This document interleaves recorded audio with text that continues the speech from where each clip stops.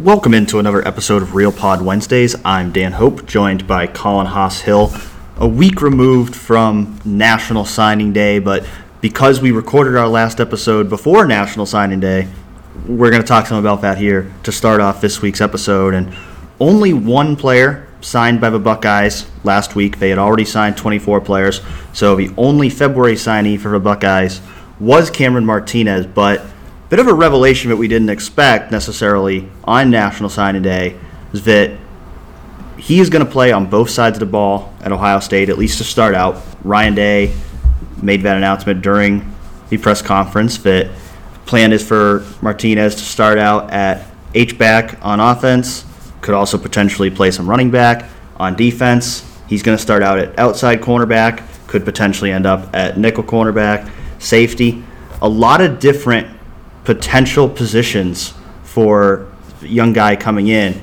Colin, you were actually at Muskegon High School in Michigan for his signing ceremony. From talking to Cam, what did you gather about where he might ultimately end up as a Buckeye? Yeah, it's funny to actually happen to be there when Ryan had said that, because I wasn't, like you said, I wasn't necessarily expecting that would be the case. It's interesting. I think there are like a couple parts to this that are interesting. One, it's interesting that they right away said that, and they right away said, he's going to be playing on both sides of the ball, because there's a million guys who come into college football every year as athletes. Yet at the same time, we all know that largely college coaches have a plan for them and where they're going to end up. Personally, I would be surprised. I think Cam Martinez ends up a defensive back. I know that they're going to try him on both sides of the ball, and I think that he's someone who maybe they can try on both sides of the ball. He's super skilled. He's just super skilled as a quarterback. He can play sort of everywhere. The way that, in conversations with him and his parents, the way that I'll put it is when they sort of took a step back in December, and they didn't sign the letter of intent then, and they had about a month and a half or so before February National Signing Day, is Ryan Day sort of won the family over, and Kerry Combs won Cameron Martinez over. Because I sort of asked all three of them individually which was the biggest moment or conversation or visit that you guys had, and for both of the parents it was Ryan Day, and then for Cameron it was Kerry Combs. And just the way that he talks about Kerry Combs, and the way that he talks about like people, college coaches having talked to him, I think he sees himself as understanding that the ultimate goal is the NFL, and he's someone who I think is really smart, and his parents have made sure that he's really well-rounded, yet he also has an idea that maybe his body and the way that he plays the game and the way he moves, maybe that translates to cornerback really well. Like he had told me, multiple other college coaches from different universities had told him they think he's an NFL slot cornerback. And we've had this conversation before of like, does Ohio State need to recruit a slot cornerback, or do they move a cornerback over there who's one of their best three like they might do on offense and play in the slot? And I don't know. I think he's someone who might be able to down the line fill that hole, yet right now it's not like he's going to come in and have to be a fix right away, which I think gives them the option to just play him sort of everywhere and just make sure that once he gets on campus that this is the right fit for him. My read on the situation is I think he enjoys playing offense. He lit it up on offense in high school. He had, all kinds of touchdowns last year, was a two-time player of the year for the state of Michigan at quarterback. I think he enjoys playing offense, and if it was up to him strictly just based on where he would like to play positionally, I think he probably prefers offense. I think Ohio State has primarily recruited him as a defensive back. Like you mentioned, Kerry Combs was the one who closed the deal. He had been recruited by Jeff Hafley before that. So I think Ohio State primarily views him as a defensive back, and I agree. I think most likely he ends up as a defensive back. I think that slot corner position makes a lot of sense because, like we talked about last week, initially the thought was maybe he was going to be a safety for Ohio State, but if they're going to stick with this single high defense, there isn't really a need for them to be bringing in multiple safeties per class, and there's absolutely a need for them to be bringing in slot cornerback. So that would be my guess. If I'm guessing, is that's the position, that slot cornerback position could ultimately be his home. Kerry Combs said last week when we talked to him that what he does with corners is they always start them out at outside. That's where they always start out. And then over time, as a player's learning that position, they'll evaluate whether it's better to move a guy inside or move him to safety. But the way he'll start out is he'll start out practicing at outside corner, just like Legend Cavazos, just like Ryan Watts, because they want to see what he can do at that position. Yeah, it makes sense to me. The way that he spoke when I talked to him, to me there was an understanding of that this is maybe where his future lies. And while I think that he both likes that Ohio State is open to him playing multiple positions, he's seen Kerry Combs' track record. Now he's talked to him. I think he believes it and he buys into that this could be his future. And like when you think about what could be your future under Kerry Combs' defense as a cornerback, you just think you see the first round cornerbacks that have come through and you see the success they've had in the NFL and you imagine like, shoot, maybe that could be me. And I think it makes sense given that he's a guy that is probably not going to play a lot as a freshman. I think he's probably, unless he establishes himself in a big role on special teams, is probably a likely candidate to redshirt his first year. It makes sense to see what he can do on both sides of the ball. Give him that opportunity to show what he can do on both sides of the ball. And I think organically through doing that, you're going to, most likely it's going to turn out where everybody's going to realize and be on the same page that one position is better for him than the other, and then they'll move forward with that going forward. And I think it's better to do that now than to say he's definitely a defensive back coming in and then decide a year from now that, oh, maybe he'd be better off on offense. And you could still change down the line, but I do think we've seen some in recent years that when they've changed guys around, Brendan White or Rashad Berry, for example, when you get into a guy's career in second, third year, you're still moving guys around to different positions. I think a lot of times that stunts a guy's development, and sometimes that keeps a guy from ever really reaching his potential at Ohio State. So I think it's better to experiment early, and then ideally, by the end of year one, you've settled in on what his best position is going to be, and then you keep him at that position the rest of the way, and he just gets better and better at that spot. Yeah, if you pen me down right now and you're like, what do you think that he's going to be doing in 3 years? My guess would be that he's going to be playing cornerback and returning kicks. I agree with that. I think he'll be a slot corner, and I think he'll be involved in the return game. I don't know, kicks or punts, but I think he'll be one of the two. I think he'll be involved in, and I think certainly regardless of where he ends up on offense or defense, I think he's certainly going to be involved on special teams. I think he's a guy, anybody like him that's got that kind of athleticism, whether it's returning kicks or punts, whether it's covering kicks or punts, a guy with that kind of skill set is always going to have potential on special teams. Yeah, so you mentioned I was in Muskegon last Wednesday, which that was quite the trip. Didn't realize that I was going to have to drive back in a snowstorm, but you end up where you end up.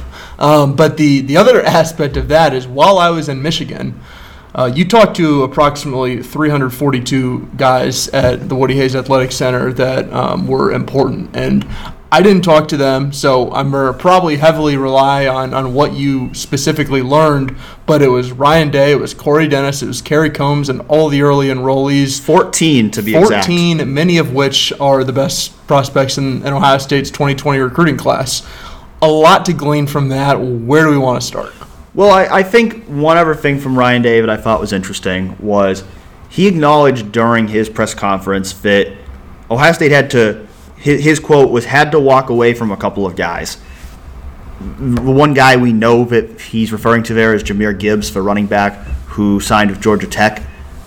Not exactly sure who the other ones were, but they had to do that because right now they're at 87 scholarships, and there's a chance they move up to 88 because they're still waiting to hear back on whether C.J. Saunders is going to get a 6-year eligibility. And that was something that I asked him about last week because we really hadn't had much clarity on that, not only on whether he's going to get that year, but whether they really even wanted him back. I thought there was a chance that they might just move on because they're already above 85. But one thing that struck me was talking to the early enrollees, both Julian Fleming and Mookie Cooper, when they were asked about who veteran guys were, who were really helping them out, learning the ropes, they both mentioned C.J. Saunders. Julian said that he actually works out with C.J. every Saturday. So you can tell he's already making an impression on those young guys, which speaks to the kind of leader he is. And I think that's a big reason why they want him back, because he was a captain last year. If he comes back, he's most likely going to be a captain again. And regardless of what he might be able to contribute on the field, which he might be able to because they've got a big wide open spot at that slot receiver with KJ Hill being gone. We really don't know who's going to play there. If he gets that year of eligibility and if he's healthy, he'll have a shot to play at slot receiver. But I think really that leadership component is why they would save a scholarship for him, even if that meant they had to back off of somebody else they would have signed instead. Yeah, Ryan Day mentioned the balance between the young talent and getting young talent, and also having fifth-year senior leadership guys who, like C.J. Saunders, maybe they've been through the ringer, they didn't play a ton early in their careers, yet they continue to develop, and who knows, down the line, you get a guy like Devon Hamilton who's all of a sudden an impact All-Big Ten type player, or you get a guy like C.J. who, he's a contributor. He's been in the rotation, and I do think it's hard for us to talk about because we're never in those difficult workouts. We're never watching those. We're never in the locker room of a tight game, and we're not seeing what this visceral impact that he's having on guys. And it's also impossible to quantify. But ever since C.J. Saunders has sort of risen to the point where we talk about him and. To be clear, we don't really talk about the walk-ons ever because largely they're just sort of names that come through the program, and it's great for Ohio State that they're there. It's great to have them, yet at the same time, it's our job to look at the on-field component of what happens, and most of them aren't on the fields and making plays. C.J. Saunders, it seemed like before his injury last year, it seemed like he really might be getting a chance to be the second guy in the rotation there. And I think it's really interesting to have him come back. I was someone who I think maybe a year ago was a little bit of a C.J. Saunders skeptic, might be the word. You were. I was. And, I'm seeing the value. I'm a changed man, Dan. Well, I know you talked to some people in the locker room after the Big Ten championship game as well. And I talked to him, too, and let me tell you, the man makes you believe in him. Yeah, and they've talked about it. Ryan Day actually mentioned it last week about the speech that he gave at halftime and how that played a big part in the comeback they made in that game to go and win that game. So this is somebody that they hold in really high regard. And I do think, just based on the way that Ryan Day has talked about that slot receiver position over the past couple months, I do think he would have been the second slot receiver last year. I think they were counting on him being the second slot receiver last year, and when he couldn't be, they ended up only going with KJ Hill because they didn't trust anyone behind him. So I also don't think that we should necessarily, bank on if C.J. Saunders is back, he's necessarily going to play, because he's been out for a year. He hasn't played much. They've got younger guys that are coming up and are going to have a chance to compete. But I think he'll at least be in the thick of that competition. If he gets that extra year of eligibility, he's at least going to have a shot to compete and potentially be in that rotation at slot receiver. Yep, I agree. And it's not like they have KJ Hill coming back this year. They have to replace KJ Hill. And there's not a sure thing like you point to this guy and it's like, well, he's the next KJ Hill. I think there are guys that you look at and you're like, well, if things come together for him, he could have a good year. Like if you think about Jackson Smith and Jigba, or even somebody like Mookie Cooper, although I certainly wouldn't bank on him just because he didn't play football for his senior year in high school. But he's at least a little bit more of a safe option. He's been on the field. He's been around the program. He's an older guy. He's a leader that all these young wide receivers that we're going to talk about so much in the next few years and have already talked about so much, he's a guy that they look up to. And I think that you combine his on-field and off-field stuff, he has a chance to be important if he gets the 6th year.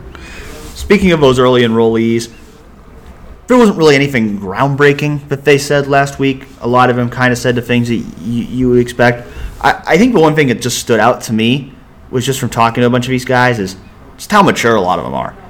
You talk to a guy like Paris Johnson or G. Scott or Court Williams, you just would not guess that these are 18-year-olds who should still be seniors in high school right now. Those are the type of guys that, they just show maturity.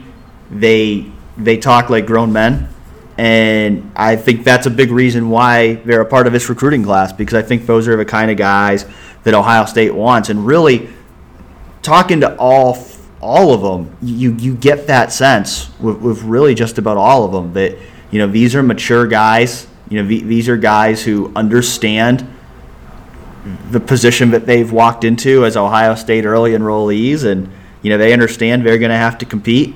It's not going to be easy, but they're saying a lot of the right things. Now they've got to go back it up. They're already in that process of trying to back it up in mat drills, and in less than a month from now, they're going to be trying to back it up on the field in spring practice. But you get a good vibe from this class that makes you think there's a lot of reason to be excited about these new guys. Yeah, I haven't talked to all of them, so that was like the one part that I was not really loving, the fact that I wasn't going to be there, because they are an impressive group of guys. I'll just mention, since I finally got around to writing one of the two Paris Johnson stories that I wanted to, the man is so impressive, and I'll call him the man and not the boy, because when you're talking to him when he was an 18-year-old, it's like he's not a normal kid. When you're 6'7" and 290 pounds, you're a grown man. And you have a 4.0 GPA, and you're fluent in Mandarin Chinese, and you're a 5-star prospect and a top 10 overall recruit in the country. Yeah, you're not really a normal guy.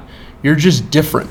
And when I don't know, I could have this spiel every single week, but it's what I really feel is I feel like I shouldn't be as confident as I am in a freshman offensive lineman, because, as we all know, offensive linemen, things can just happen. Your body develops in a different way. I don't know. Things happen. I'm just so confident that he's going to be good, and he's going to be good quickly, that I don't know. It's surprising even to me how much confidence I have in him. Yeah, I mean, he seems to get it, too. Yeah. He seems to get it. What it's going to take for him. He's going to tell you what he's going to do, and then he's going to do it. And that's one of the main things that I think stood out to me about him is even when he was a kid, his mom was telling me when he was 5 years old, and they would sit down, and she told me a story of Paris had just started playing football, and he wanted to communicate with his coach better, so they sat down and they wrote some notes about how he might be able to communicate better, and Paris went and had a meeting with his coach at 5 years old, and then they implemented some of those, and that's he just has a plan for stuff, and then he goes out and does it. So when he told me he has a plan of how he's going to become the starter by fall camp, I'm still going to project Nick Petit-Frere to be the starter, because I still believe it'll be his job. But, shoot, it would be hard for me to say that Paris Johnson is not going to win that job. I just think that he's just impressive in a way people rarely are at that age. And I'll say this, too, it's a confident bunch. There's a lot of confident guys in this group, whether you're talking about Paris Johnson or Julian Fleming or Mookie Cooper or Court Williams or both of the quarterbacks. These are all guys that ooze a level of confidence about them. The defensive ends, Jacoby Cowan, Darian Henry, Legend Cavazos, he said last week his name is Legend, so he's got to live up to his name. So this is a confident bunch of guys. These are a bunch of guys who are coming in with expectations that they're going to contribute quickly, and I think that's what you want. It's a tight line where you don't want them to be delusional, and I don't think they are, which is sort of, I think they're walking the line correctly. These guys really, by and large, seem to have a very good balance on the line of being confident and expecting to play early, while also having the humility to understand what they're walking into and that it's not going to be easy. It's a tough line to balance, and I don't want to overdo it on the praise of these guys, because the reality is adversity shows character, and we'll see. The reality is we can hype up these guys all they want. Most of them probably aren't going to play much as freshmen. Some of them are going to have to wait 2 or 3 years before they really get a role. And the question is going to be, do they have, for the guys who don't get on the field right away, are they still going to have these same great attitudes in 2 or 3 years? That's what's ultimately going to determine how successful these guys are. But I think coming in, they're coming in saying all the right things with all the right attitudes. And when you have 14 early enrollees, which is by far the most Ohio State's ever had, that is a huge boost when you're starting out the year because you're going to have all these guys on the field for spring practice. Like you said before, Colin, most of these guys are some of the best guys in the class of 2020. So these are the guys, by and large, that you'd be talking about anyway, is the guys who might play immediately instead of redshirting. And by having this whole spring to go through with them, by being able to go through a whole offseason with Mickey Marotti, that just increases the likelihood that any of these guys are going to be ready to play come September. A couple other topics we wanted to hit on. I know that you mentioned Court Williams, and his position's just been fascinating to me for 6 months because I can't really figure it out. And still confused after reporters talked to him. Yeah, the bullet remains the biggest mystery on this defense, but that was the position Court Williams was recruited to play by and large. So it's going to be interesting. Ohio State's currently listing him as a safety. From talking to him myself, he thinks that the player whose role he's most similar to from last year's defense is Pete Werner. But he also thinks he's a little bit more safety, whereas Pete Werner's a little bit more linebacker. So I think hypothetically, what we think the bullet can be in this defense, I think is exactly what Court Williams can be. Because I think he is primarily going to be in that same position as Pete, which is a Sam linebacker, but Pete drops back to safety some as well. So I think he's going to play that same role, but I think he is a guy that is probably more of a safety and that he's probably a little more athletic, a little better in coverage than Pete is, maybe not quite as big and strong against the run.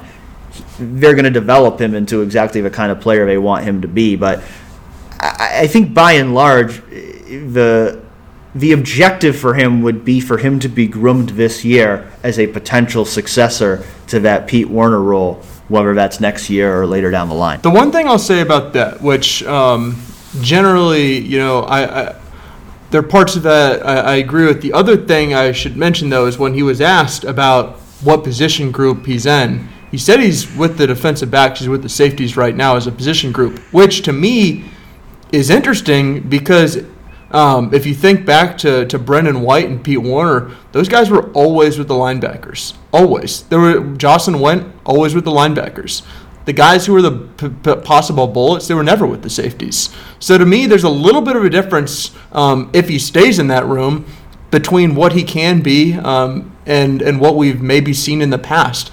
And that's where the confusion still lies to me, where, at the end of spring, is he still with the safeties? And if so, what does that really mean for his position? What does that mean for the future of the defense? Well, and the reality is Ohio State is a new defensive coordinator, so things are probably going to change some regardless. So the way that they coach a player like that under Kerry Combs might be different than it was last year. So that's going to be one of those questions that's going to start to be answered in spring practice, but it's going to be interesting to see in general with Kerry Combs coming in and whether he wants to change that at all, whether he wants those hybrid guys to be working more with defensive backs or more with the linebackers like they were last year. Certainly Greg Madison, Al Washington still going to have a big part in that conversation as well, but with Kerry Combs now being the guy in charge of the defense, I'm sure there's going to be some different elements that he wants to bring in too that's going to ultimately have some impact on where a guy like Court Williams ends up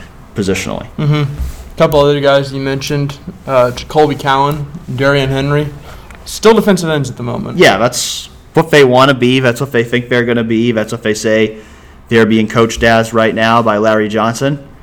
We will see if that ultimately ends up being the case of their entire careers because, as we've talked about before, Ohio State has a lot more defensive ends right now than they do defensive tackles. But I think they want to start those guys out at defensive end this spring, see what they get out of them, and then plenty of time to make changes if need be. If they did just land a recent commitment from Michael Hall for the class of 2021, and I know they're working on some other defensive tackles in that class too. So if those guys perform well at defensive end, it might just lead to a heavier focus at defensive tackle in 2021. Other than Jack Sawyer, of course. Is there anything else that stood out from these interviews that you wanted to hit on, or do you want to talk a little coaches? I think we can talk a little coaches, talk a little Kerry Combs. I want to ask, because I wasn't in the room, Give me the vibe of that room when Kerry Combs is in that room, and he hadn't been in the interview. He hadn't been in the Woody Hayes Athletic Center for a press conference in a couple years now. And let me tell you, just like a couple short video clips of him, you're like, wow, this guy brings the heat. Yeah, unfortunately, I wasn't in the actual interview room during his press conference because the way they did it last week was they brought both coaches in for a press conference, and then they brought him out to the indoor fields so that reporters could go and follow up and talk to those coaches separately. So I actually went out there to talk to Corey Dennis while Kerry Combs was in the interview room. So it's too bad. I wasn't there for the actual press conference, but I will say as I was walking out of a room, Kerry Combs was walking in, and he's walking in with his big cup of coffee. And at that moment, I knew, okay, this is the same Kerry Combs that people have come to know and love. And that certainly held true in his press conference. It held true when he was meeting with the reporters outside as well. Energetic is an understatement. Yeah, no. Let me just tell you, like, I was saying, my main takeaway from this was like, the juice is back. It's back, and it's good because I think at least from a personality perspective, a media friendliness perspective, I think Jeff Hafley was the guy that really stood out on last year's staff, and now he's gone. And I don't think there's really a more perfect replacement in terms of those characteristics than Kerry Combs. Yeah, he's. I think he plus Al Washington, who I don't think gets enough credit for the kind of juice that he brings. Well, during part of that's games. because we just don't talk to him as much. Well, also because I don't think he's that way in interview settings.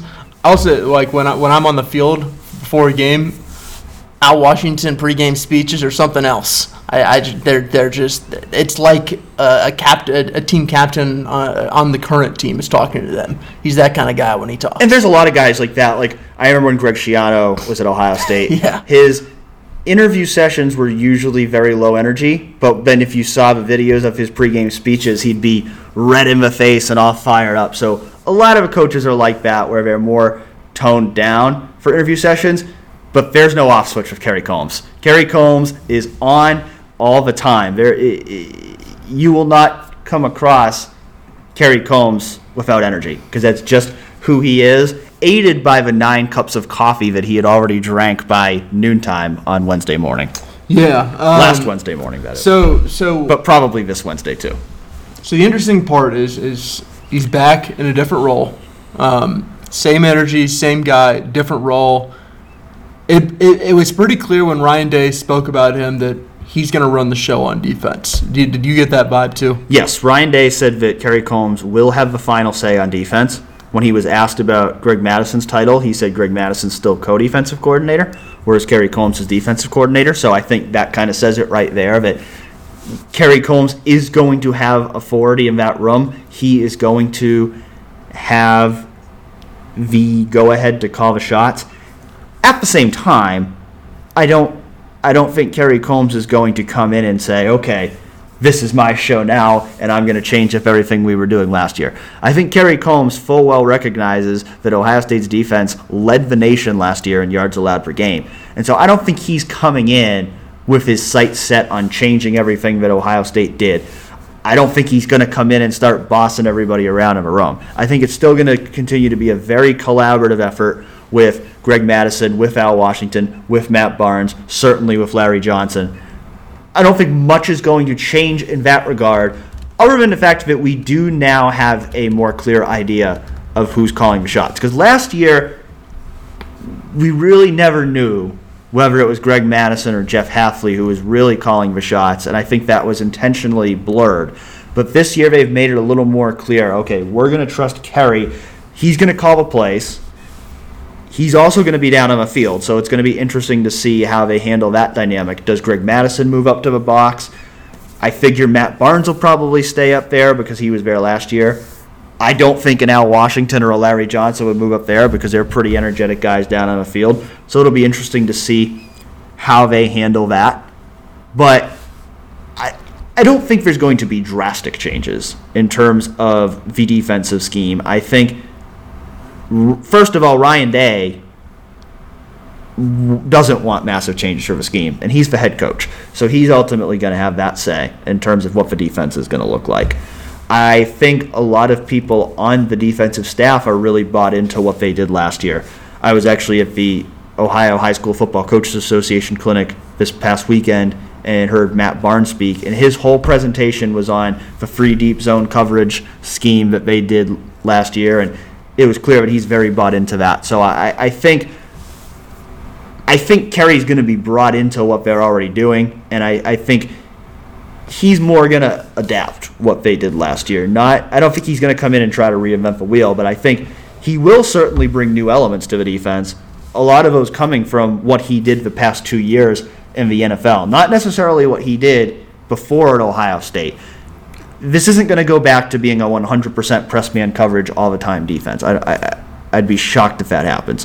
Will they maybe play a little bit more man than they did last year?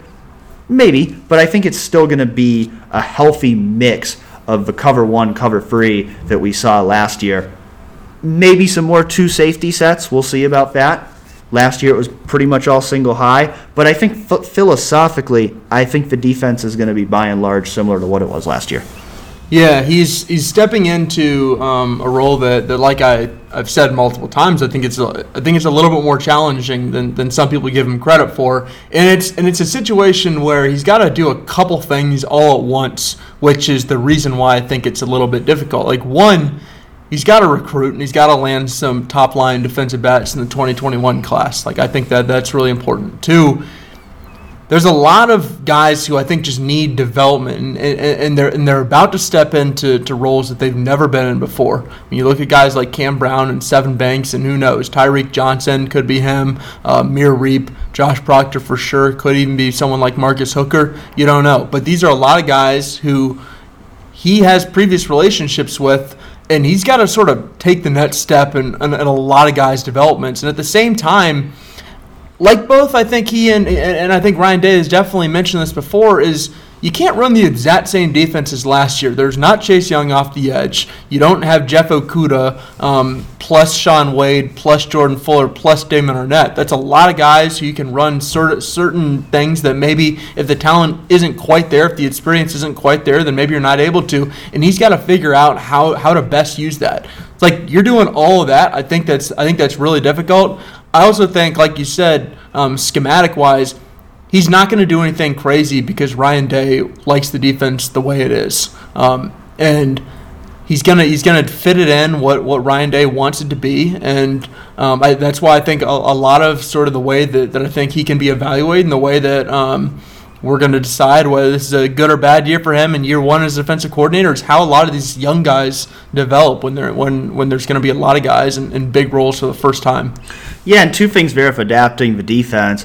Like you said, first of all, personnel. It is going to be different personnel. It's going to be a lot of new guys, especially on that back end of the secondary. So they are going to have to look at, okay, what do we need to do different schematically just to fit these guys' game? Because it does. When you have Chase Young up front and when you have a back four as solid as Jeff Okudah, Damon Arnett, Shaun Wade, and Jordan Fuller, it allows you to do a lot of things that might be tougher to do if you don't have quite as much trust in the guys that are in those roles. So I think, that's one reason that they do need to look at not a rehaul of what they did last year, but adaptations to what they did last year. And then secondly, now teams have a whole year of film to study on what you're doing, because going into last year, we really didn't know what the defense was going to look like. We tried to kind of predict what it was going to look like, but they purposely kind of kept it secretive from us so that we wouldn't know exactly what it was going to look like. Now, teams are going to have a full year of film, and we did see at the end of the year, teams like Michigan and Wisconsin and Clemson, they started to find some holes in this defense that teams didn't earlier in the year. So as great as Ohio State did last season, as great a job as Jeff Hafley and everyone else did, there are still things that Kerry Combs needs to do to make the defense better, to revamp the defense from last year if Ohio State is going to have a top-ranked defense again in 2020. Mm-hmm. Is there anything else you wanted to mention with him, or should we go on to the other coach that spoke for the very first time at Ohio State? Yeah, Corey Dennis met with the media for the first time because he's not a returning coach. He's been on the staff since 2015, but generally quality control coaches are not made available to the media by Ohio State. So it was his first press conference at Ohio State. He admitted afterwards that he was a little bit nervous, that it was his first time. He wasn't quite comfortable doing it yet. So you could probably see that if you watched the press conference, that he's not someone who's a veteran in that role. But he did express confidence when he, of course, one of the big questions that I asked him and several other people asked him was, are you ready for this? What's your message to the people who are skeptical of the fact that, maybe they think you were hired because you're Urban Meyer's son-in-law, or, just because you've been around a program? And, he's confident, he's ready. He believes that, the last 3 years of working with Ryan Day and learning all the quarterback expertise that Ryan Day has, and, of course, learning from Kevin Wilson and learning from Mike Yurcich and everyone else on the staff, he believes he's ready for this. I know you've been a little bit skeptical of whether he's ready, and I think naturally there's going to be a lot of skepticism. I don't know. I'm not sure how people can walk into this and be so confident. I think people have. I don't know. I think it's hard to have so much confidence in him. The way I'll put it is when I watched the video, and I mentioned this, it was like if Jerry Emig, the sports information director beforehand, was just like pointed at me and was like, "Colin, get up to the mic. Time for your press conference." I'd be a little nervous. Like, I had never done it before. I didn't like. It was almost like I wouldn't know what to expect. Yet, let's be clear here. He's being graded. He has the same job as Larry Johnson. He has the same job as Al Washington. He has the same job as these veterans. We're not grading him on the grad assistant curve. So when he gets up there and it feels like when I watched it, I was like, shoot, this is like maybe what I would do. Like, I'd forget my train of thought when I'm up there, and all of a sudden there are 100 people just looking back at you. And it's not like they're not firing you fastballs about, you shouldn't have this job. It's questioning, like, all right, what are you ready in your mind? What do you like? Why do you think you're ready? I don't blame. You can't blame him for being in this position. He was put in this position. But I think when you watch him, he is really young. He doesn't have a ton of experience. Does that matter ultimately in the development of Justin Fields and the managing of the room of Jack Miller and C.J. Stroud and the recruitment down the line of 2022, 2023 quarterbacks? I don't know. You can't. I don't really know. I wouldn't put a ton of stock into it. But shoot, my one takeaway was, wow, he's young. Yeah, I mean, his job is not to win the press conference. His job is to win on the field. Because if I'm being blunt here, Mike Yurcich was probably the worst interview of any of the assistant coaches that have been here in my time on the Ohio State beat. And Justin Fields was a Heisman Trophy finalist last year. So I think you want to be careful to read too much into how he performs in a press conference. But you're right. He is young. He is inexperienced. This is a big step to be the quarterback's coach at Ohio State at 27 years old, which that's the same age I am. And crazy. I'm sorry, Dan. If I were Ryan Day, I wouldn't hire you as my quarterback's coach. I wouldn't hire me as Ohio State's quarterback's coach if I was Ryan Day. I am severely unqualified for that job. But Corey's been in there for 5 years. He's been on the staff. He knows how things operate. It certainly helps that his father was a longtime college football assistant coach, that his father-in-law is one of the greatest coaches in college football history, that he's had the opportunity to learn with Ryan Day, and my understanding is he became very close to Ryan Day from really the time Ryan Day arrived at Ohio State, so that helps in terms of building that trust factor. But yeah, now he's got to prove it on the field, and the reality is we're not really going to know, unless something happens to Justin Fields this year, we're not really going to know until 2021, because Justin Fields is already one of the best quarterbacks in college football. Sure, Corey Dennis and Ryan Day are going to be working with Justin Fields to try to make him even better for next year, but it's not exactly a hard job to help Justin Fields be a good quarterback.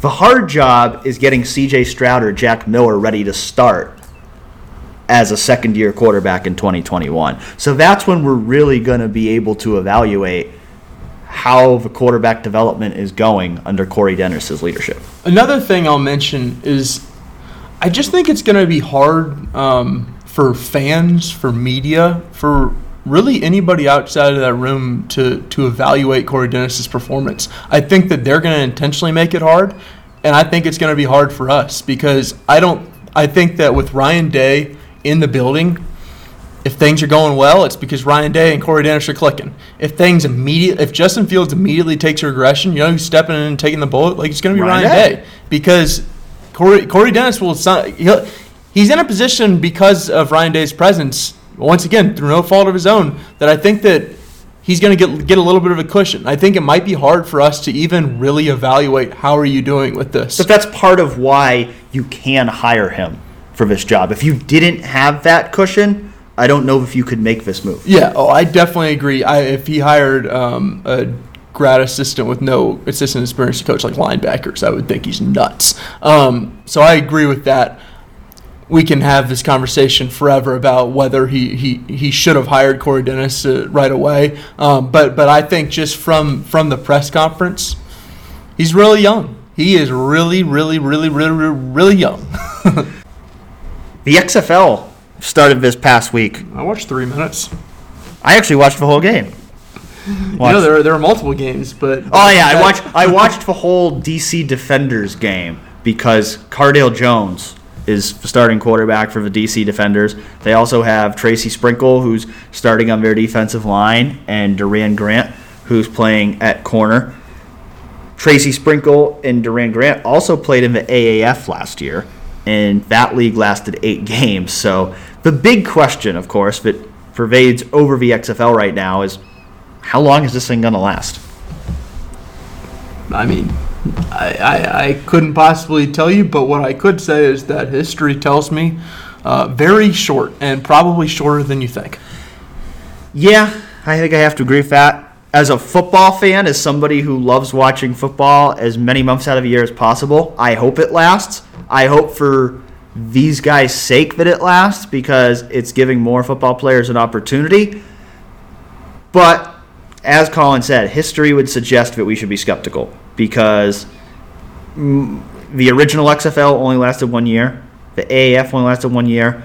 Basically, none of these upstart leagues in the past 20 years have had any kind of sustained success. So I hope it lasts. I can't say I'm overly confident, but I did think it was a solid product for week 1. Watching it, I thought, I thought for a secondary league, I thought the quality of football was pretty solid. I thought I thought they did a better job, at least so far. Whereas the original XFL was totally gimmick-based and was all, about, jersey nicknames and the black football and all kinds of crazy stuff that they did. This league is more serious in design, but with a few interesting twists like the 1, 2, and 3-point conversions after touchdowns and some of the different things they're doing that it makes it a little interesting. It's not quite the same as watching an NFL game, but I thought the quality of football was solid. The whole question is going to be ratings were pretty good week 1. How are ratings going to be in week 8? That's what's hard to project right now, and they're going to have to be good, this year and any future years for the league to keep rolling. Yeah, I watched 3 minutes. I can say I'll probably not be tuning in every single week for the rest of the year. I don't know. Maybe I'm not a football diehard like some others, like the person I might be sitting next to. But I think Colin's got all his college basketball to watch. I guess, yeah. Yeah, it's a real thrill right now in the Big Ten. There's a lot of just beautiful basketball being played. No, in all seriousness, it is actually deep. But no, the only things that I would say about the XFL is that I hope that the NFL looks at what they're doing and takes ideas of ways that they can innovate. I think that's the best thing that the XFL can provide, that and jobs to guys who I think are still really talented football players who deserve to make money off the sport and people want to watch. So shoot, go get paid. And I will say my one criticism is there should be a team in Ohio. The top ratings for the DC Defenders game Cleveland was the second highest rated market. Columbus was the third highest rated market. DC was the fifth highest rated market. I think they should have put a team in, whether it's Columbus or Canton or something. I think if you would have put a team and you have Cardale Jones at quarterback and maybe you entice a couple additional Buckeyes to play, I think that would have done well in Ohio. Because there's a lot of football diehards like me in Ohio. It would be interesting. I would love to see if Cardale Jones played games in Columbus again. I can tell you this much: I'd definitely go to one of those games. It'd be fun. I think a lot of the local media would be there as well to document Cardale Jones. I will say, as a reporter, I missed out on the Cardale Jones interview experience and talking to him throughout the years. So I would love to go talk to him for that. He's a great personality, and really, he's the face of this league now. He's the face of the XFL, which is. I think he's exactly the kind of guys that they need if they're going to have any kind of sustained success, because you're not going to get a lot of brand loyalty to these teams. If people are going to tune in, it's going to be because they want to watch the players that are on the field. And I think right now he's probably going to be the league's biggest draw with the guys that they have on their current rosters. Mm-hmm. So how many weeks until spring practice do we have right now? Less than 3. Less than 3. Yeah. So we got to speed this position breakdown up, don't we? Yeah, we'll run through some more of the offensive players, and then maybe next week we'll tackle all the defensive positions. Yeah. So last week, or I guess 2 weeks ago, we sort of started the breakdown of just trying to take like a quick, 10 minutes or so dive on each position group, and I think we hit quarterback and running back and doing the rest of the offense. These receivers. We've already talked so much about these freshman receivers, so let's focus on some of the returning receivers, because we've talked ad nauseum the past couple of weeks about how good these freshman receivers are. But the two locks we know to start at receiver: Chris Olave, Garrett Wilson. They're going to start. Both of them have the potential to be among the best receivers in the country in 2020. Olave, other than, of course, the one play that we're all going to be talking about for a long time, had an excellent sophomore year. I think there's no doubt he's the leader of that receiver group. Garrett Wilson, a guy who was a 5-star recruiter at high school. We saw flashes of how good he could be last year. I think next year, he's a guy who absolutely has that potential to be a breakout superstar. Who do you think is going to have a better 2020 season? I'm going to go for Olave, but that's a really good question. Yeah, I asked because I'm not really sure, and I also asked because I think that they both have just super high ceilings, and it's really almost in my head just a race to see who can get there first. Yeah. And the way I also see is that I think Chris Olave's last year at Ohio State will probably be 2020, and Garrett Wilson's will probably be 2021. I would agree with that. I agree with that because I think they're both going to be first-round NFL draft picks. A few years ago, I don't know how long ago, but there was all this talk about when will Ohio State have their next elite receiver, like who can that possibly be? And it just feels like when you just look up and down the position group right now, like you actually have options of guys on this team of who that might be. Yeah. And it doesn't, like, they're in an unbelievable place with this group. Veterans, depth, youth. If C.J. Saunders comes back, I legitimately think that would help this room just because I think a lot of the talent in it is young. I'm not even really sure. Like, there are so few weaknesses in this room. The only thing I can really point to is who's going to play H-back in 2020. And even still, I think after 2020, I think I'll have a pretty good idea. Yeah, I think that's the big question mark right now because K.J. Hill was such a reliable player for the past couple of years, such a big part of that offense. I think right now, I really don't think the coaches know who's going to be that guy. I think there's 4 real candidates. I think Jalen Gill's the guy that people are kind of waiting for. Is he going to take that next step? I think it's now or never for him because of all this talent coming in. I think if he's going to step up and be that slot receiver, be the player that he has the potential to be at Ohio State, I think this spring is the time that he's got to go and seize it. I think the door is wide open for him, but he's got to go prove that he belongs in the field because the door was open last year, and he obviously didn't do enough in practice for the coaches to trust him to play significant playing time. So I think this is the year he's got to make that happen. I think Jackson Smith-Njigba and Mookie Cooper, who are both starting out in the slot, I think either one of them could end up in the rotation this year. I really think Smith-Njigba is probably the guy to watch, but I'm not sleeping on Mookie either. I think, it's very easy to say, oh, he didn't play last year. He's probably a developmental guy, but we don't want to forget he was a top 100 player. He's a guy that's got a lot of ability. So I do not rule him out as a guy that could play significant time at that spot this year. And then C.J. Saunders, like we talked about, if he gets that 6 year of eligibility, he's certainly going to be in that competition as well. Yeah, it's an interesting spot they find them in where I think there are a lot of options and not a lot of answers right now. And I'm not even really certain if by the end of the spring we'll know for sure. Like I think this is one of the position groups that I think there will be as much uncertainty as any going into the fall camp. On the outside, I think they're in a great spot. You got Chris Olave, Garrett Wilson, they're going to start. I think Jameson Williams is going to rotate. My guess would be Olave, Williams are going to rotate at that Z spot. Wilson's going to start at X.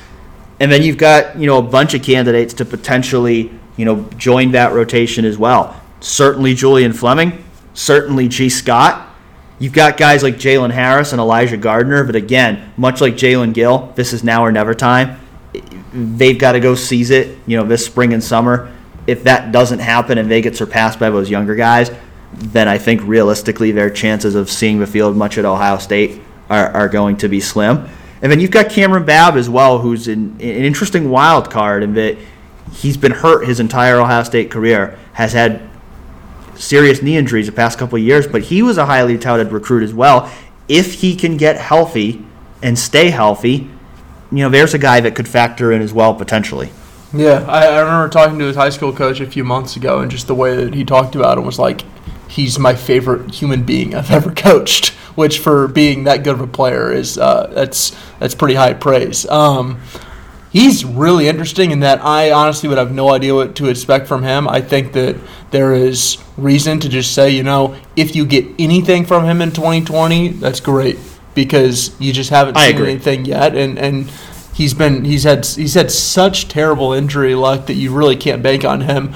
The great thing for Ohio State and Brian Hartline is the main reason for this is they have set themselves up where they have depth on depth on depth on depth. And that's why even when I think about the slot positions, like who's going to fill this, who can replace KJ Hill, the career leader in Ohio State receptions, they've got enough guys that I'm not really overly concerned right now. And maybe I'm giving them a little bit too much credit there. But there are enough guys who I think have a lot of talent that there's a lot of reason for optimism there. And you can get lost in the potential a little bit, like it's like, 5-star, 4-star, 5-star, and you don't want to do that. But when you see that they have like 6 of them who could play and who are pushing for spots, yeah, that's a good spot to be in. There's so many potential answers here, so let's hope we don't both have the same one. But who is the one guy that you are most intrigued to watch this spring? All right, I forgot that this was coming, so give me a sec. Who's your guy? Jalen Gill. I'm going to go with Jalen Gill because, like I mentioned before, I think this is the time for him. That slot receiver depth chart is wide open. I also just get the impression that he just hasn't quite come along the way his coaches have hoped for the past couple years. So I really think this is the year he's got to seize it. I don't think it's going to be given to him. I don't think it's a foregone conclusion that he starts at that spot or even that he's in the rotation. But I do think the door's wide open for him to go seize it. We know he has ability. He was a really highly touted kid out of high school. I want to see this spring. Is he ready? Has he made the necessary steps to where he can go seize it and become a real playmaker for this offense? The other aspect of that I think is interesting, and who knows, we might see him for 10 minutes of practice. But you get to compare him to guys that you really haven't seen before. Because you're like when you compared him last year, it was like to KJ Hill, who we've seen now for 5 years. Right. Like you knew what he would look like. All right, what does he look like against Mookie Cooper? Like when they're on the field together, who sort of stands out and how do they stand out? I don't really know. I think that's going to be interesting. My pick for the guy, I don't know. The thing with this is there's so many guys. All of them. But I'm just going to go with I'm really interested to see what Garrett Wilson is in year 2.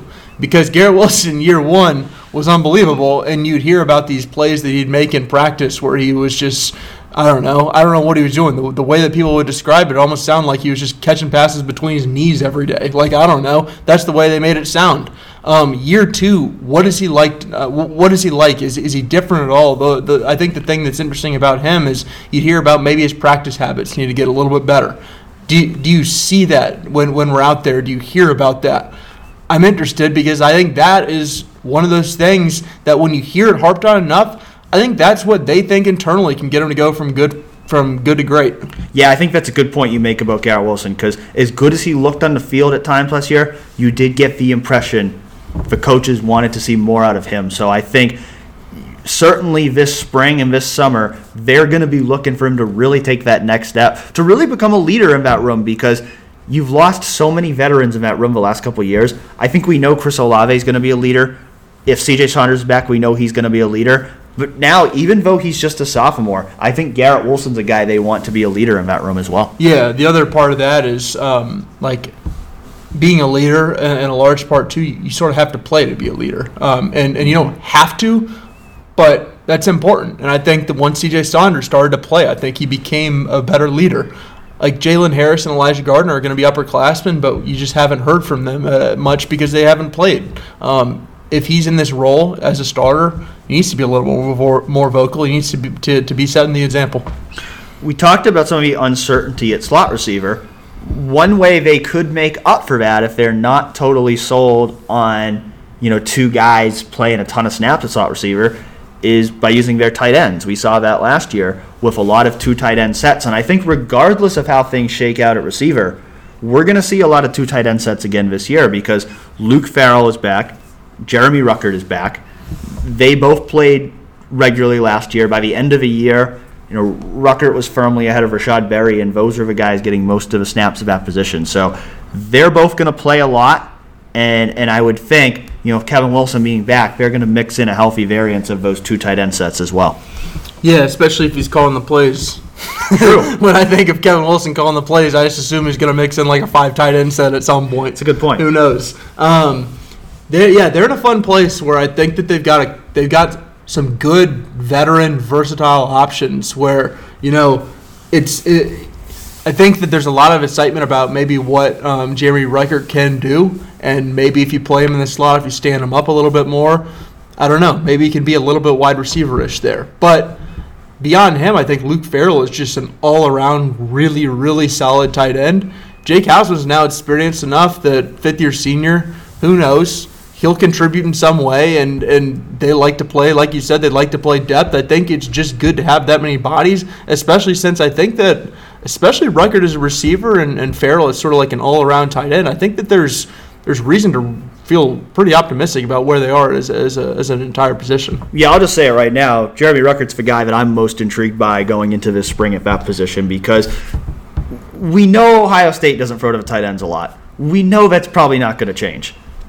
But if anyone's going to break out as a playmaker at that position for the Buckeyes, you got to think he's the prime candidate, because if it's not him, who could it possibly be? If it doesn't happen for him, just forget about it. It's not going to happen. And maybe we're dumb, and maybe we should have already forgotten about it. But he is the last hope, essentially. He's got promising. I mean, remember, this is a guy that Urban Meyer always said was the best tight end he's ever recruited. So now he's going into his 3rd year. He's got some significant experience under his belt. I do think that he's going to have a bigger role in the offense this year. Now, do I think he's going to be one of their top 3 or 4 receivers?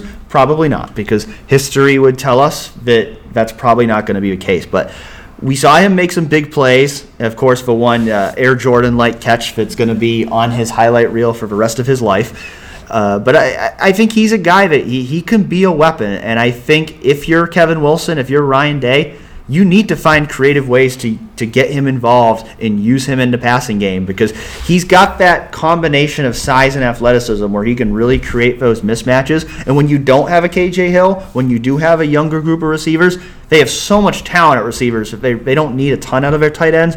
But I do think Ruckert specifically, and like you said, Farrell's a good solid player, but Farrell's never going to be that guy who's a huge weapon in the passing game. He's a really good blocker, good solid intermediate receiver, never going to be that field-stretching weapon. But Ruckert's got that skill set where he can add another dimension to your offense, and I think you're doing yourself a disservice if you're the Buckeyes if you're not finding ways to take advantage of that ability that he has. I agree. I'm going to be looking for, that's going to be like one of my 2 things is like, they don't have KJ Hill anymore, and I get it. There's a lot of wide receivers, but, like, get him the ball. And then on defense, I'm going to be like, rush Baron Browning to the passer because these are my two things. It's like, to me, these are just two skill sets that they haven't used a ton of.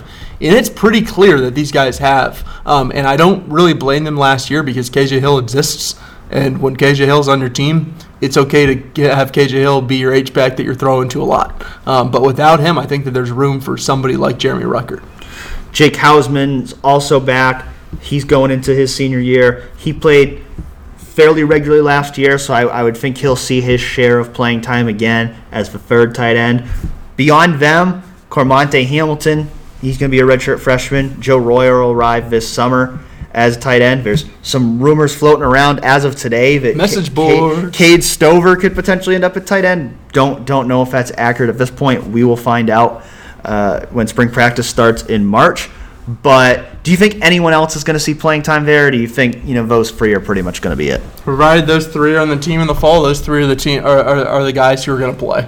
That's the way I view it. Now, the one thing I will say is if that is the case, they would be in an interesting spot in 2021 where they would have a second tight end who really hadn't played a ton, and I don't think that that's necessarily a spot they want to be in just based on what they've done the past few years. The other part of that, though, is by that time they'd have a ton of really good wide receivers, and maybe they wouldn't really need to have two tight end sets all that much. Yeah, if I was forecasting ahead to 2021, I would guess probably less two tight end sets because Luke Farrell and Jake Hausman will both be gone. I do think Cormonte's an intriguing guy because I've Don't always say this. This is going to be mine. This is going to be my most intriguing play. I do think Cormonte Hamilton, I think he's an interesting guy because I've always kind of wondered how they're going to utilize him. He doesn't quite have that same body type as the other tight ends. He's a shorter guy, but he's big and he's strong. I could see them maybe doing some fullback stuff with him, maybe doing some more stuff out of a backfield of him.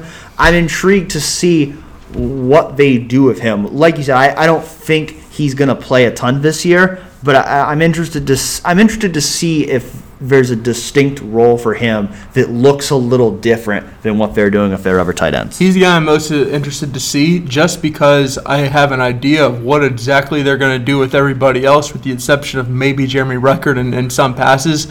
Cormonte Hamilton 6'2", 263. Like, that is fullback size. That is not tight end size. Yet he was recruited as a tight end. He's been in the tight end room. And to be clear, like, obviously he doesn't have a fullback position, so it's not like he would be playing anything else. But he's built in a way that nobody else is, which means that it would behoove Ohio State to use him in ways that they don't really use anybody else. And he's going to be in his second year. I don't expect him to have a giant role. But, if you need a fullback, who knows? It might be Cormonte Hamilton. I don't know. It just allows them to be creative. And with someone like Kevin Wilson, who I think is a really creative guy, especially with the tight ends, I think it allows them to have some fun. On the offensive line, 3 returning starters, Thayer Munford, Josh Myers, Wyatt Davis, all back for 2020. The return of Shaun Wade got a lot more attention because he did it as an actual announcement, whereas those guys just kind of told reporters at Media Day or in the locker room that they were going to be back next year. But you could argue the biggest win of the offseason was all 3 of these guys deciding to come back for another year. This is giant. So in such a way that, like, would be pretty surprised if entering the fall if I weren't thinking that offensive line was their biggest strength. I mean, you just look down the line at what they're going to have. Thayer Munford's going to be a third-year starter who I think he's really struggled with some injuries that I think have hampered him on the field and have not allowed him to play up to his potential. But I think you've seen flashes of what he can be, and I think what that is a really, really good left tackle. Wyatt Davis could be the best guard in the country, and Josh Myers could be the best center in the country. And then, hypothetically, if you pair them with someone like Harry Miller, former 5-star guy who you've heard people rave about basically since Ohio State landed him, and then the other offensive tackle is either going to be Nick Petit-Frere, the number 1 guy in 2018, Paris Johnson, the number 1 guy in 2020, or DeJuan Jones, who is an absolute behemoth. There's no other word than behemoth. Big Thanos. Or Triple D. Yeah. What big greasy? What am I saying? Yeah. No, of course, there's all these other ones. But What a line that is. I mean, from a pure talent perspective, this has a chance to be as talented as any offensive line that Ohio State has ever had. This is a chance to be. I mean, it will be entirely reasonable if there are preseason magazines, I don't know how many months, 4 or 5 months, whenever they come out, that are saying Ohio State has the best offensive line in the country.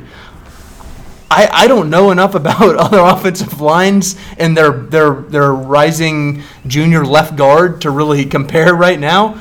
But there's no chance that anybody has the recruiting talent that is going to be on Ohio State's line. Yeah, they're loaded with talent, and there's a lot to really feel good about on this line. Still two key players that you've got to replace. Jonah Jackson, who did a phenomenal job coming in and solidifying that line at left guard last year. Brandon Bowen, who I thought had a really good senior year at right tackle. But the reason we're so optimistic is because you look at that left guard spot, I think that's probably going to be Harry Miller, who is a 5-star recruit and who coaches raved about last year. And he's only been on campus since last summer. And they were raving about him and talking about how they thought he was ready to play if they needed him. So I think he's a guy that you get him through an entire offseason of development with Mickey Marotti with spring practices. I think he's a guy they're going to feel pretty good about, and he's most likely going to slide in at that left guard spot with Josh Meyer, currently the starting center. And then at that right tackle spot, I think you've got 3 really intriguing candidates. I think it's Nicholas Petit-Frere's job to lose, and it should be, because he's a third-year player now who is a 5-star recruit. This should be his time to go seize that job, but I think having Paris Johnson and having DeJuan Jones as 2 guys who I also think have enormous upside, it makes you feel better about it that we haven't seen a ton out of Petit-Frere yet, but if for some reason he doesn't perform up to expectations, and I'm not saying there's any reason not to think he won't, but if for some reason he doesn't, they've got other guys there that have the potential to be great players as well. Yeah, you want to be in this position where, like you said, it's his job to lose. When Ohio State recruited Nick Petit-Frere, it had to have thought in the 3rd year the plan would be for him to start. Absolutely. You don't get the number 1 offensive tackle in the nation, not think by his 3rd year he's starting. But the other aspect of it is I think it could both be his job to lose and they have 2 other guys who I think can hypothetically win the job. Like I think Nick Petit-Frere might play well, but who knows? DeJuan Jones or Paris Johnson is just awesome. Like I think that's totally on the table, and all of a sudden they're the starters, which is like an unbelievable place for us. This offensive line is absolutely stacked, and if we want to go through like the depth on the interior, like we're talking about these 3 offensive tackles that they have, their interior depth is really strong too. There's not really a weakness on this offensive line. Yeah, they've got some intriguing guys there as well because we're penciling in Harry Miller, but he's going to have to prove that he should win that job as well. I mean, I think a guy that's forgotten about, Matthew Jones, who was a top 100 recruit in his class. Some recruiting services had him as the number 1 center in his class. He's a guy who could compete for that left guard job now going into his 3rd year like Nick Petit-Frere. Enoch Vimahi was a guy who I think, like DeJuan Jones last year as a true freshman, really impressed the coaches with how quickly he came along. We thought right now he was going to be preparing to go on a mission. Instead, he's decided to stay at Ohio State. I think that's a guy who's made an impression and has a real chance to compete for that job as well. You've got a veteran like Gavin Cupp, who I think is probably going to be a backup, but is a guy that's got some experience that makes you feel a little more comfortable there. And we've also seen also seen 5th-year guys who have been backups and who people maybe thought were going to be backups win a starting job in their 5th year. And while I think he's probably an underdog, who knows? Who knows? He could have really developed late. Yeah, and you have all these guys. You have guys like Max Ray and Ryan Jacoby as well that are returning. I think back to a couple years ago when the narrative about the offensive line was Greg Studrawa is really struggling on the recruiting trail, and the offensive line is really lacking depth. And now that narrative has really been flipped on its head because they've got all this young talent coming in. They've got 6 total freshmen coming in. Luke Whippler, another guy who's going to have a chance to compete for early playing time, as well as Trey LaRue, Josh Fryer, Jacob James, Grant Toutant. Those are guys who are all viewed as more long-term projects, but they've got a ton of depth on the offensive line, certainly top-end talent.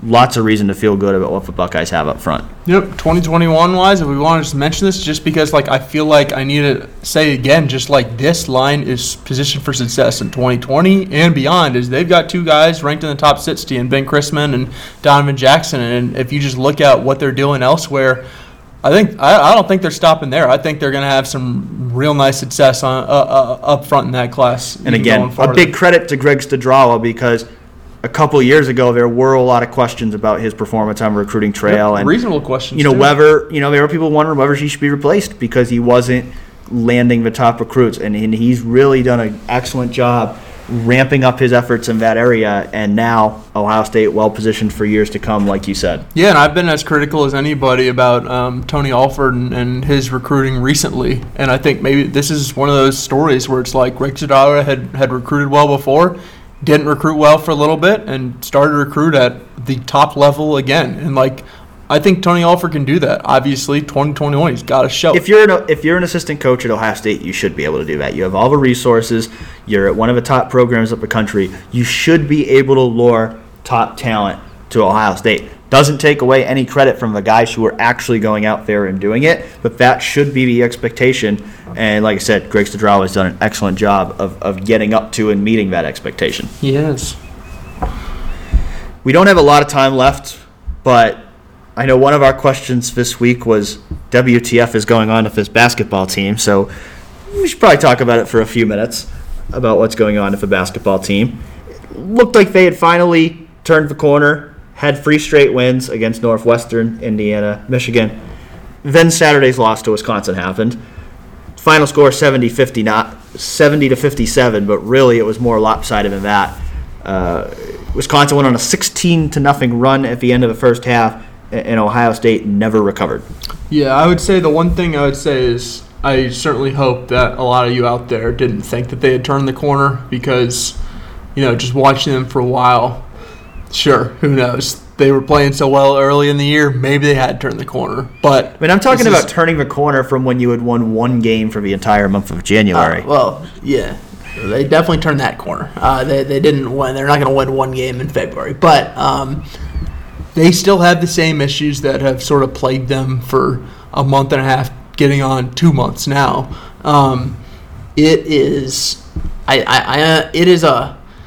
we could have a whole Conversation in the offseason. I think it would be interesting about where this program is in relation to where it should be, what we can expect in the near future and the long-term future, because I think it's really fascinating. They're at an interesting point right now, but we've obviously they're in the middle of the season. We've got to analyze them where they are right now, and I think it's just sort of clear what their strengths are and what their issues are right now. And 3-point defense is an issue. It's been an issue the entire Big Ten season, and it remains an issue. And that's, I think, on the 16-0 run, Wisconsin made 3 threes in a row. They shot, I think, 37.5%.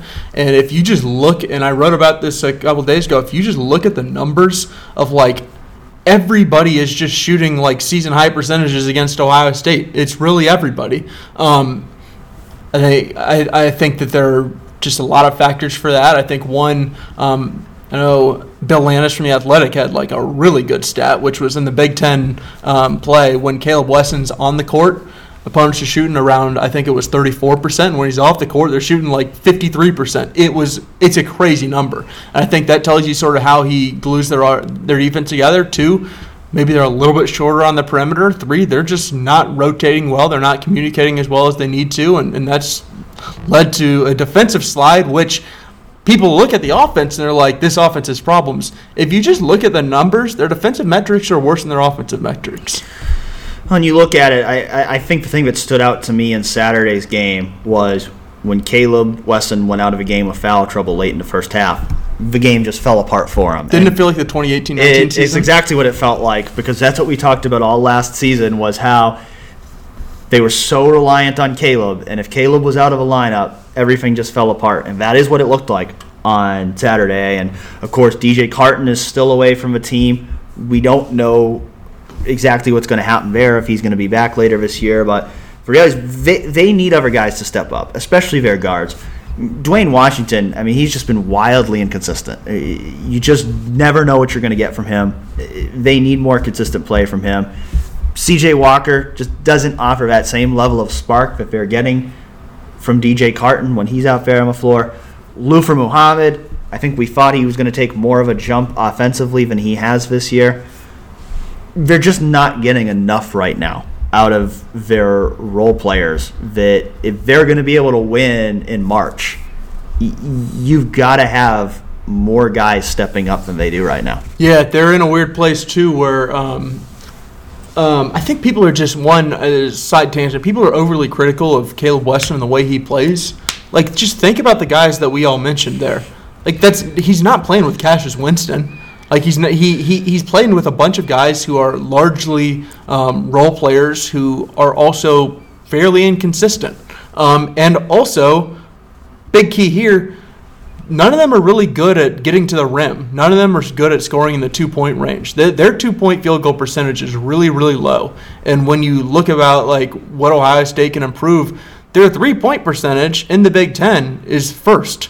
They're the best shooting team from three. And I think when people hear that, I think people just have a misconception about this team and they think that it doesn't shoot well. This team shoots pretty well. The issue is that they have really nobody inside. And Caleb, he hasn't finished well around the rim this entire year. And he's never been like a great rim finisher, but he's taken a little bit of a step back there. The one thing he does add is he's a much better 3-point shooter. He's one of the best 3-point shooters on the team.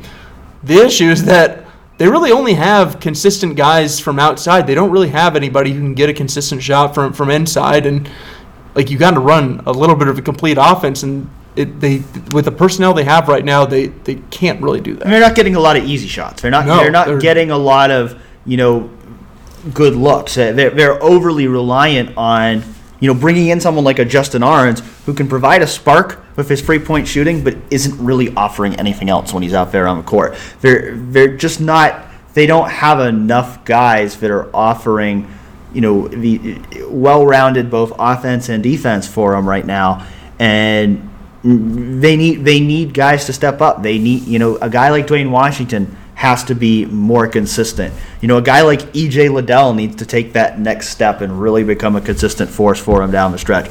Obviously, a guy like Andre Wesson is really important for them, but they're not. He's not a guy. He's never been a guy who they're getting a ton of consistent offense from. He'll have spurts, but he's never been a guy you're going to really get 20 points a game from. So they just need guys to step up.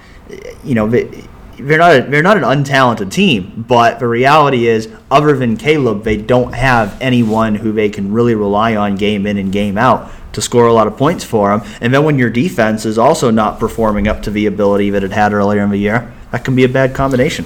Yeah, no, it is. It's the thing you say about easy points is I think a point that needs to be made is they are not a good transition team when they don't have DJ Carton, because who's going to be leading the transition? They really don't have guys who are good in transition. It is a little bit of a wild ride when I specifically am thinking of like Luther Muhammad when he's on the break. He actually converted points. I think he had a floater in transition against Wisconsin, but it feels like in every other game when he gets out on the break, he goes like 1-on-3 and something terrible for Ohio State happens.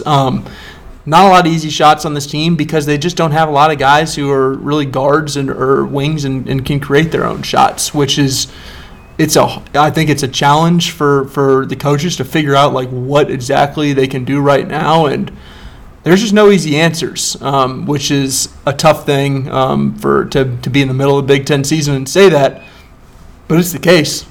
Despite all of his criticism, despite all of his team's issues, they're still solidly an NCAA tournament team. They're basically a lock. Yeah, I mean, right now they're like a 7 or 8 seed. Barring a complete collapse down the stretch, they're going to make the tournament. Can they win in the tournament? That's a whole other question. But right now, there's no reason to believe they're going to make the tournament. Real quick, 8 games left. What do you think their record will be for their final 8 games? Oh, man, I wish I had thought about this beforehand. So I'm looking at the schedule right now. They play 5 home games, 3 away games. One of the away games is in Nebraska. I'll chalk that Nebraska game up as a win. I will say They play Rutgers on Wednesday, so this is really good timing because I'm about to make a pick, and this pick is just going to go terribly wrong within a few hours. But I think that they beat Rutgers at home. I think Rutgers is a lot better of a home team than a road team. I might even pick them to beat Purdue. I think they lose to Iowa. I think they lose to Maryland. I think they beat Michigan. I think they lose to Illinois at home. I think they lose to Michigan State. So that was 1, 2. I think that was 4 more wins. I think I have them I think I have them going 4-4 the rest of the way, which honestly in the Big Ten, that is basically exactly what they've been. Yeah, I think they're somewhere between 3-5 and 5-3 is my read on it. I think 5-3 would be a good finish to the year. 3-5 would not be a good finish to the year. Anything worse than 3-5 would be a really bad finish to the year. Yeah, and then I guess maybe we can have the conversation of whether or not they're going to make the tournament. Think they're going to make the tournament. I think they have to win one game rest of the way. Yeah, and they would have to lose to Nebraska. A few questions here before we run out of time. Roll through these real quick. Toad 1204.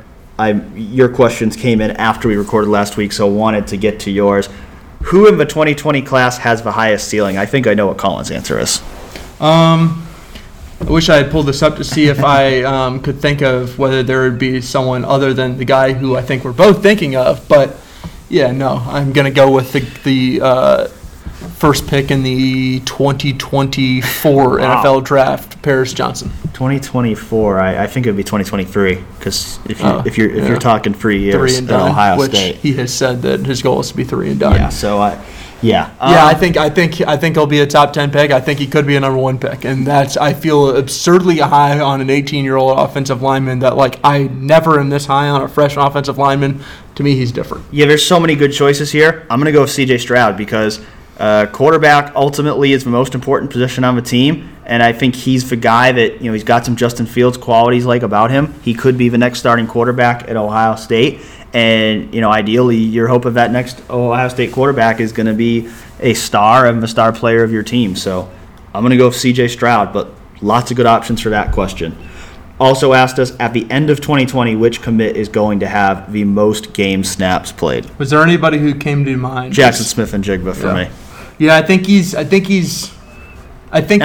me, it's close. I think it'll be a receiver. To me, it's close between him and Julian Fleming. Yep, I think that's the right call. Obviously, it would be Paris if he started, but I'm not going to pick that. So, let's just go back. I'll pick Julian Fleming so we can look back in 9 months or 11 months. He also asked us which commit is being completely undervalued. This is weird because he's actually a top 175 recruit. But I'll just go Jacoby Cowan just because you never hear about him, and I think that he's pretty highly ranked for a reason. I think that since he's down in North Carolina, people just don't think about him a ton. I'll go along those same lines. He's actually even more highly rated, but I think because he's not an early enrollee, people aren't really talking about him. Cody Simon's a guy that I don't think people are talking about a lot, but I think he's a guy that definitely has the ability to be a future star linebacker at Ohio State. GA Buckeye 22 also asked us a couple questions for this week. Recruiting question. He said, should there be a cause for concern or overhaul on defensive recruiting after this class, noting that Ohio State only had 1 top 100 guy on defense as opposed to 6? I don't think an overhaul is an overhaul is probably the wrong word. Yeah. But I think it's reasonable to look at that and think that that's probably not enough if you're holding yourself to the standard of being the best. Right, and his point was, he said, I feel we can keep up with Clemson, Alabama, Georgia in offensive recruiting, but I'm not optimistic for defense. I think that's a fair concern. It's a good way to look at it, too. They have Jack Sawyer lined up for next year. They have some top defensive prospects lined up for next year. I think next year is going to be really important. I think they've got to do more on that front. They've got to try to get some more, 5-star, high 4-star guys on that end. They also had kind of a tough situation this past year. Clark Phillips, a guy that they lost at the last minute, was a top 50 recruit that they would have had. But yeah, certainly I think the bar at Ohio State is at every position you want to be trying to get the top players in the country. defensively, you could make the case that didn't happen for the class of 2020. So I think certainly going forward to 2021, that's going to be a big point of emphasis. Yeah, I don't think that I think overhaul is the wrong word. I even think cause for concern is sort of the wrong phrase. I think that it's just something to watch, and I think he's actually, I think it's a reasonable point that you can't really have one top 100 guy every year. Now, next year's Jack Sawyer, and I imagine he'll not be the only top 100 guy that they're going to get. I don't know the exact phrase that I would use. I just think it's something to watch. Was also asked about the offensive depth chart. Of all the talk about running backs in the offseason, do you see any way that Jalen Gill or Demario McCall moves to running back and can take significant carries away from Master Teague in 2020? Well, I think it's definitely possible that at least Demario, I think it's possible he could move to running back because I think he's probably more likely to play there than he is at H-back at this point, and I think they do have a need there. If the question, though, is can he take significant carries away from Master Teague in 2020, I don't know that I see that. I think if either one of those guys was going to move to running back, it would probably be in a very situational capacity where they could play on passing downs, they could play in certain situations. But I'd be surprised if either one of those guys was going to become an every down back for Ohio State in 2020. 100% agree. Last question, Gen and Juice. Given your current state, this is a very important question. Yes, Ben. it is. Given your current state of physical conditioning and mental resiliency, how long do you think you'd be able to make it in the upcoming infamous St. Valentine's Day Massacre workout? Probably about 5 minutes. Oh, 5 minutes. It's more than I would give myself. Yeah, it would not be long. I will say from reading this question, my first thought was this should actually be a thing. They should bring in the entire Ohio State media for a workout with Mickey Marotti, and they should video it because guess what? We get to watch the players. We get to criticize them when they do something wrong. They should get a chance to watch us make fools of ourselves and a Mickey Marotti workout. It would be an unbelievable video. It would be incredible.